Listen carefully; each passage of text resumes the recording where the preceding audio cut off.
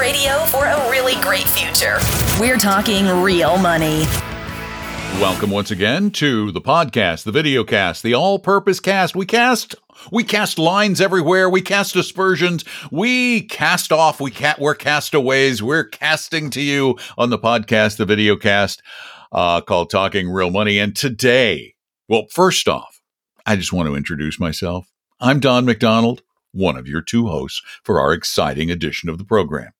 Over there in the room you've never seen on the video cast, it's Tom live from Aircraft Alley. You see, yeah, I cast a very wide aircraft net.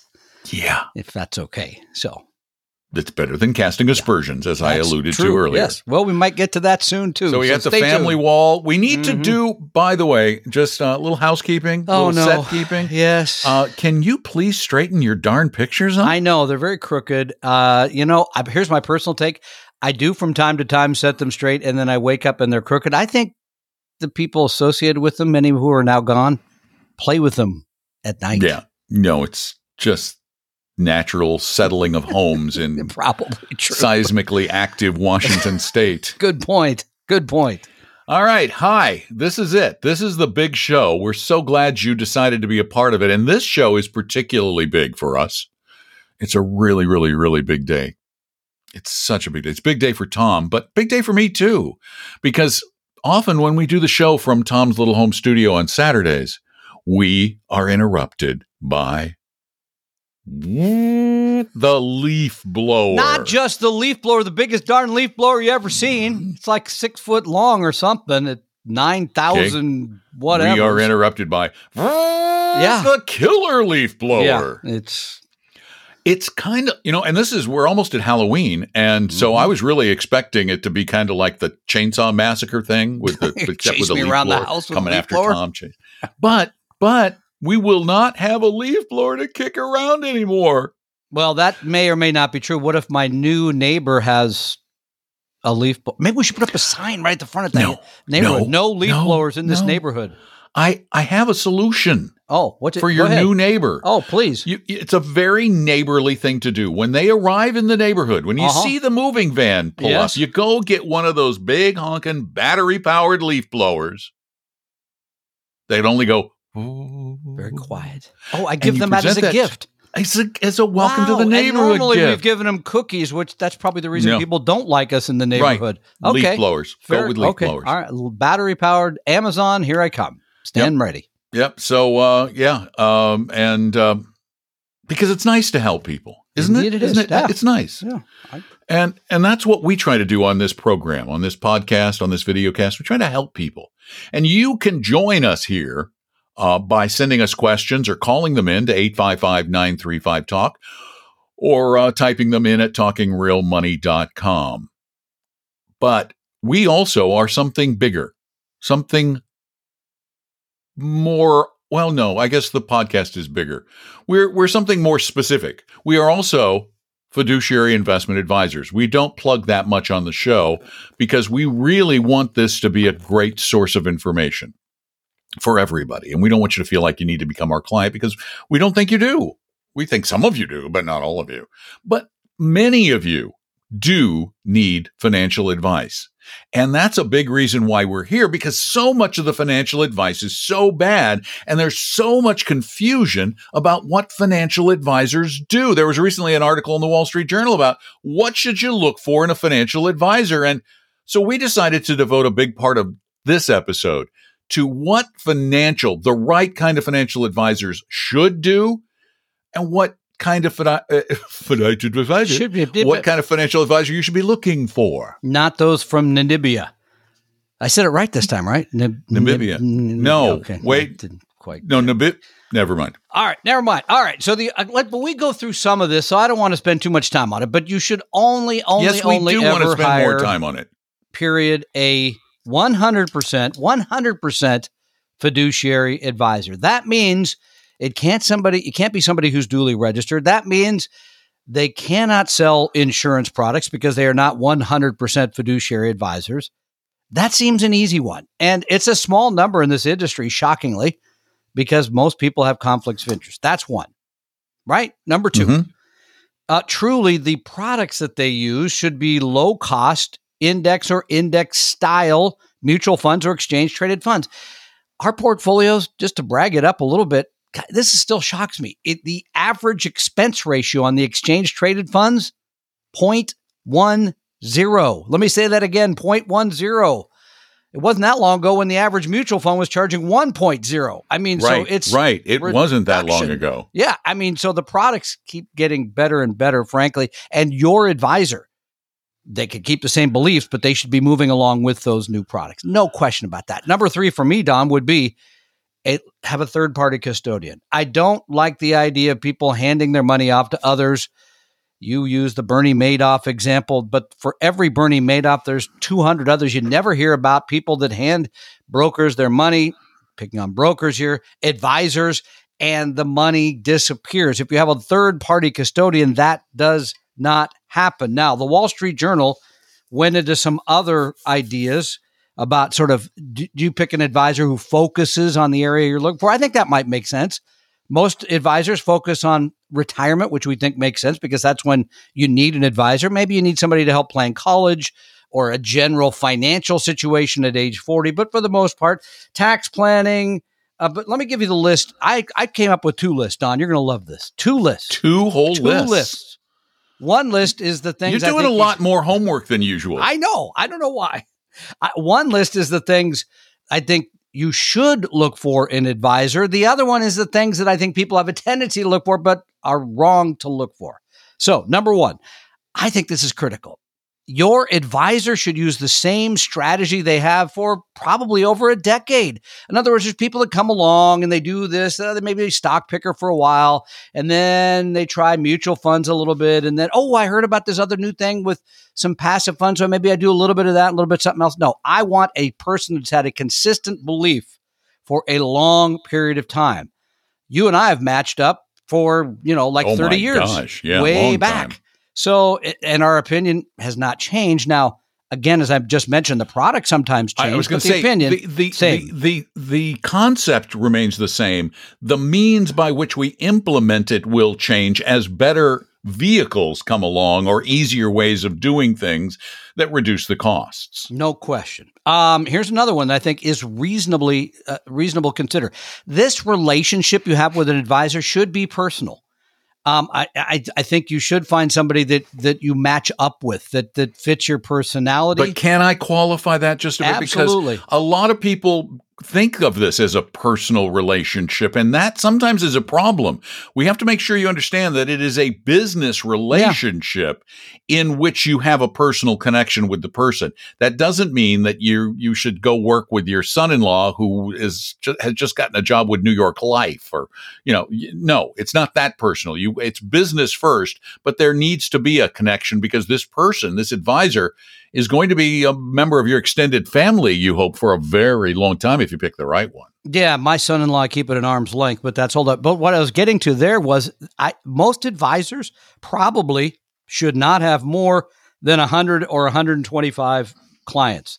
You start getting past that, and a firm I used to work at, I think somebody had like 250 clients. And I always thought, wow, how do you keep track of people? How are you really paying attention to their needs, of getting in touch with them regularly? That doesn't make sense to me. Here's another one I think you should consider. You really should work with an advisor who does not talk over your head. If I go into your place of work and you're working on whatever, you're going to know more about that than I am.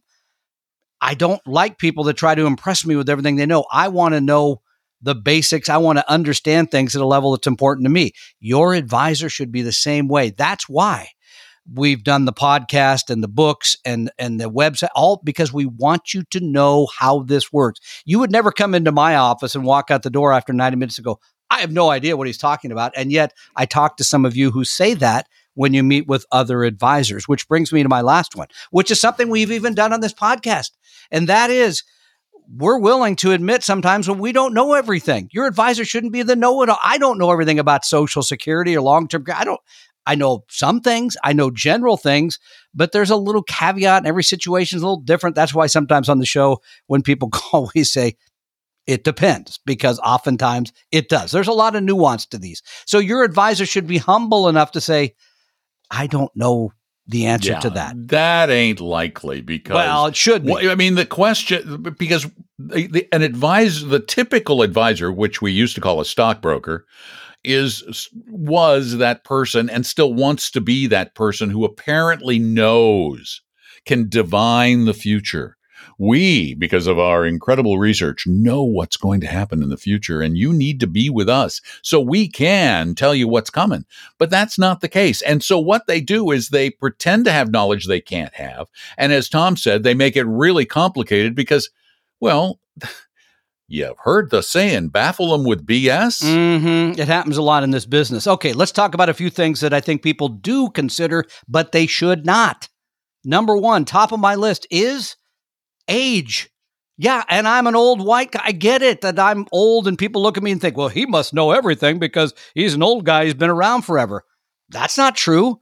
Some of the young guys we have work for us who are like 30 years old, they know how the planning software better. They work all this stuff more regularly because they're not running a business. Oh, well, they definitely know the technology better than you. Well, there's that. But then in a good firm, I think the rationale clients have is, well, I want to hire the old guy because he's been through a bear market. I want to hire the old guy because he knows which investments to pick. But a good firm gives you nothing to deal with either one of them. In other words, your emotional makeup should be able to hold somebody else in a bad market. And number two, a good investment advisory firm does not allow its advisors to pick and choose. Like, I'll take 2 of these and 3 of these. No, the portfolios are constructed for them by people that do this as a job, which brings me to number 2.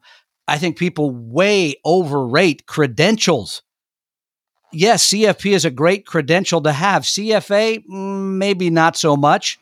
And for the people who create the portfolios, maybe, but Indeed. Not for the person you deal with day in and day out. But I think people think just because you're a CFP, that means you're going to be a great advisor. Not true. It means you're going to be, independent in some way or give me great advice. Not true. We know a lot of CFPs that sell products. So it doesn't make you a better investment advisor. And here's the other one. And I can say this now since we're at $700 million assets under management. Size. People have a tendency to think, I don't want to work with a smaller firm because I don't trust them. I'd rather take my money to Fidelity or Merrill or one of those other places. I don't think that's true at all.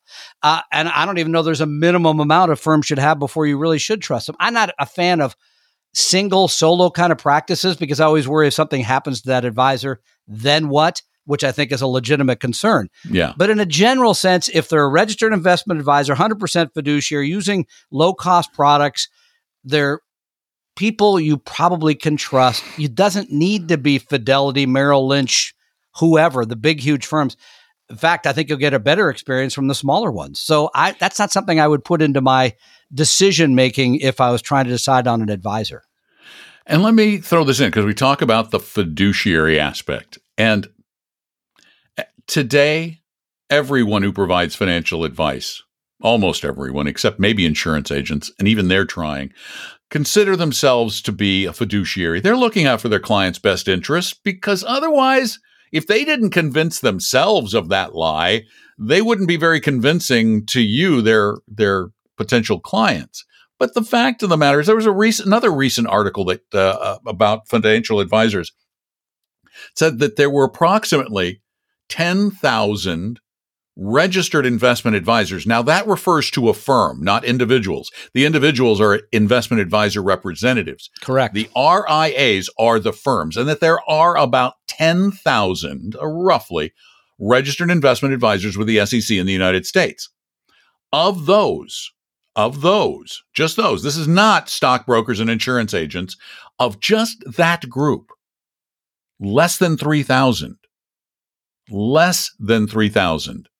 are 100% fiduciaries. In other words, they don't have an insurance license to sell insurance or a securities license to sell stocks and bonds. They're not a broker-dealer too. So the key is you got to find one, that 25 to 30% that aren't affiliated with a broker-dealer and aren't dually registered. Then you can start sorting from them as to who has the best fee structure, who provides the services you want, and that kind of stuff. But it's important that you whittle it down to that group first. And I got to tell you, then when you throw the stockbrokers in and all the insurance agents who claim to be financial advisors, you're looking at, numbers say, about 1% of all the financial advisors out there, people who give financial advice, are always required to act in your best interest. And that's really sad. The person you want. I agree, it's sad, but that's the person you want. I think we have a list on our website of a few folks that we know and trust that you could start with that would give you an idea of where to head. Right. And we also have a really cool list at talkingrealmoney.com/help, where you can look at some of the bigger advisory firms. And I've actually marked whether they're always a fiduciary or not always a fiduciary. And you can see what their maximum fee is. And you're going to be shocked. Yeah. You're going to be shocked. Go look your guy up. Shocking. Gal. Yeah. You know, 2.5%, 3%, et cetera. I was going to say, crazy. If you're with Ameriprise, the highest fee they can charge as a fiduciary is 3%. Isn't that nuts? We don't charge that, Don. Yeah, that's what they say, but it's in your ADV. Yeah, if you don't charge that, wouldn't it be a competitive advantage to put 1% in there? Indeed, it would. So, and again, I think that's a fair. That. I think 1 is fair. Anything north of that is too much. Right. And 1 is where you start, really. About 1% is where most advisors should start. 1.1, somewhere in there. But as your assets grow, your fee as a percentage should go down. It should. It's not that much harder to manage 2 million than it is to manage 1. Graduate. Yes, I agree. So there's some tips for finding a financial advisor. If you need a little bit of help from one, and we're not asking you to become our clients. If you want to, that'd be great. But we do try to provide help to everybody. See, I edit this part out where Tom is pointing to himself. Yeah, be our clients. No. Okay, don't be ask for free help. Yes, that's true. We do that for everybody because we know that there are some do-it-yourselfers who just need a little more guidance, or there are people who are, lost. They're looking at their portfolio and they're literally the folks who said, "I don't know what my stockbroker told me. I don't even know what this stuff is." Or I was told this is a very special annuity, one that I really had to have, but it doesn't sound like it when I hear your podcast. We'll look at it for you. Probably because it's not. Just go to vestory.com, vestory.com, and set up an appointment or call 800-386-3004. If you have questions for the podcasts, call 855-935-TALK or go to talkingrealmoney.com. And boy, do we have just been piling up the questions, Tom. This means I have to write something down now? Piling them. You want one? Go ahead. Well, we got time for one. Running a little late. We're running a little late here. Yeah, go. We'll do one. All right. Hey, guys, thanks so much for your podcast. By the way, you're the one who ran a little long-winded today. I know. I did my homework this time. You did. Thanks so much for your podcast. After listening to you, I finally feel like I can start implementing an actual investment strategy instead of just making random picks and crossing my fingers. I love that. They really should teach this stuff in school. Yeah. Well, they do. My question You should have come to my class. I just taught it 2 weeks ago. My question is on small cap value funds. I am divorced, 40 years old with no kids, and my only debt is my mortgage. I scored a 77 on the risk quiz and feel comfortable to be all in equities for at least the next 10 to 15 years. I have a Roth 401k, an individual rollover IRA, and a regular after-tax brokerage account. In the Roth 401k, I only have one option for small cap, which is FSSNX, and no value option, so this is an easy pick. But for the rollover IRA and the brokerage account, is there a fund you can recommend? Yes, Tom, I have Victor Tango. Yeah, no, actually, this is very easy, but I was I got more. I'm going to look up FSSNX. Should I consider VB, Vanguard Small Cap, VBR, Vanguard Small Cap Value, VTV, Vanguard Value Index, or something else? I do hear you say to overweight this category in an all-equity portfolio. What percentage do you recommend? Actually, we don't say to we overweight it compared to what the market capitalization is. Correct. You just have you use your VT and then you add some small cap to increase your small cap valuation. But we usually say about 10% of the equity. No, it's about 20. You take VT plus 20, but plus 20%. By the way, I looked up the FSSNX. That's a Fidelity small cap index. That's a very good fund. Nothing wrong with that. Nothing That's a feel great bad. way to get small cap. Yeah, you don't, as you said, have value. Here's what I would do. If it was mine and I had the VT, I would do VT plus AVUV. That is Avantis's U.S. small cap value fund. It is going to tilt more to value than I think any of the Vanguard small cap values will give you. It is very inexpensive. It can be traded for nothing, and it's more tax efficient if this is in a taxable account. So for those reasons, I would favor that product for exposure to U.S. small cap value. AVUV. AVUV, and it does have a serious value tilt. Yeah. So here's the thing: when you say look at overweight, VBR by comparison. Yeah, what we're saying about overweight is if you look at the world in terms of market capitalization, and you just put your assets out there according to that, you end up with a portfolio that is really, really, really a lot in U.S. large growth or U.S. large blend, and especially global large blend, because those companies are huge compared to the small. All we're saying is, instead of just doing that, which is the VT is going to be tilted, if you will, to U.S. large growth or U.S. large blend, adding in a separate fund that has the tilt to U.S. or is only, by the way, the U.S. small cap value will put more in that asset class than you would have if you just did it by market capitalization. That sort of tilt, if you will, has meant a greater return for a very long period of time, going back, I believe, to 1926. So that's why. Wow. And AVUV is dramatically more heavily tilted toward both smaller and value. It's a smaller cap fund, and it's more of a value fund. But the only downside I see to AVUV, and I want to be real upfront about it, is the VBR has an expense ratio of 0.07%, 7 basis points. Yep. The AVUV, the Avantis U.S. small cap value, is 25 basis points. Yep. So that's some friction to overcome. It is some friction. As you said, the tilts are stronger. They're in it. So therefore, we would expect that would make up for the additional expense ratio. We won't know that for many years. The fund hasn't even been around that long, a couple of years. So it started in 19. Yeah. Yeah. So a couple of years. So yeah, I mean, and again, those are things fine at the edges. Your thinking is absolutely right, but I would be tempted to use VT plus AVUV to give you a little greater exposure to small and to value, certainly than you get in a sort of global index fund. And that does it. We're going to wrap this episode up because we did go a little longer than we like to go. Thanks for being a part of it. If you love what you hear, please tell your friends. Or anybody else you bump into. I just told my new pest control guy. He started listening. He did. Did it work? It didn't work. You're still there. The pest control guy didn't get the job done. Well, he says it could take a little while. Okay. Well, breathe in a little heavier, would you? Come on. And it's so funny because he called me, said, I'm coming by to do your service because I signed the contract yesterday. But he calls up and he goes, Don, just want to let you know, Don is always right. Oh, man. And what a bonus deal for you. So good for you. Actually listen to the podcast. Yeah, so tell your friends. Leave a review at Apple Podcasts if you love us. Subscribe at Apple Podcasts if you have Apple Podcasts, because that really helps boost us in the rankings. And take really great care of yourselves. And we'll probably be back here tomorrow with another podcast, maybe even a video cast if things go well.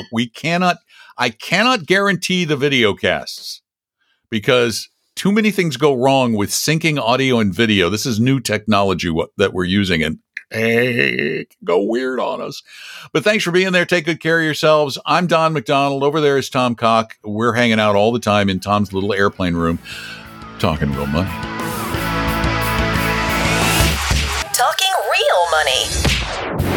We hope you realize that the information provided on Talking Real Money is for educational and hopefully enjoyable purposes only. Providing personalized financial planning or investing advice takes time, so please consult with a really good fee-only fiduciary investment, tax, or legal advisor. We know a good one. Investing must always involve risk. In other words, you can and probably will lose money at times. Also, as much as you want it, no one can accurately, consistently predict the future.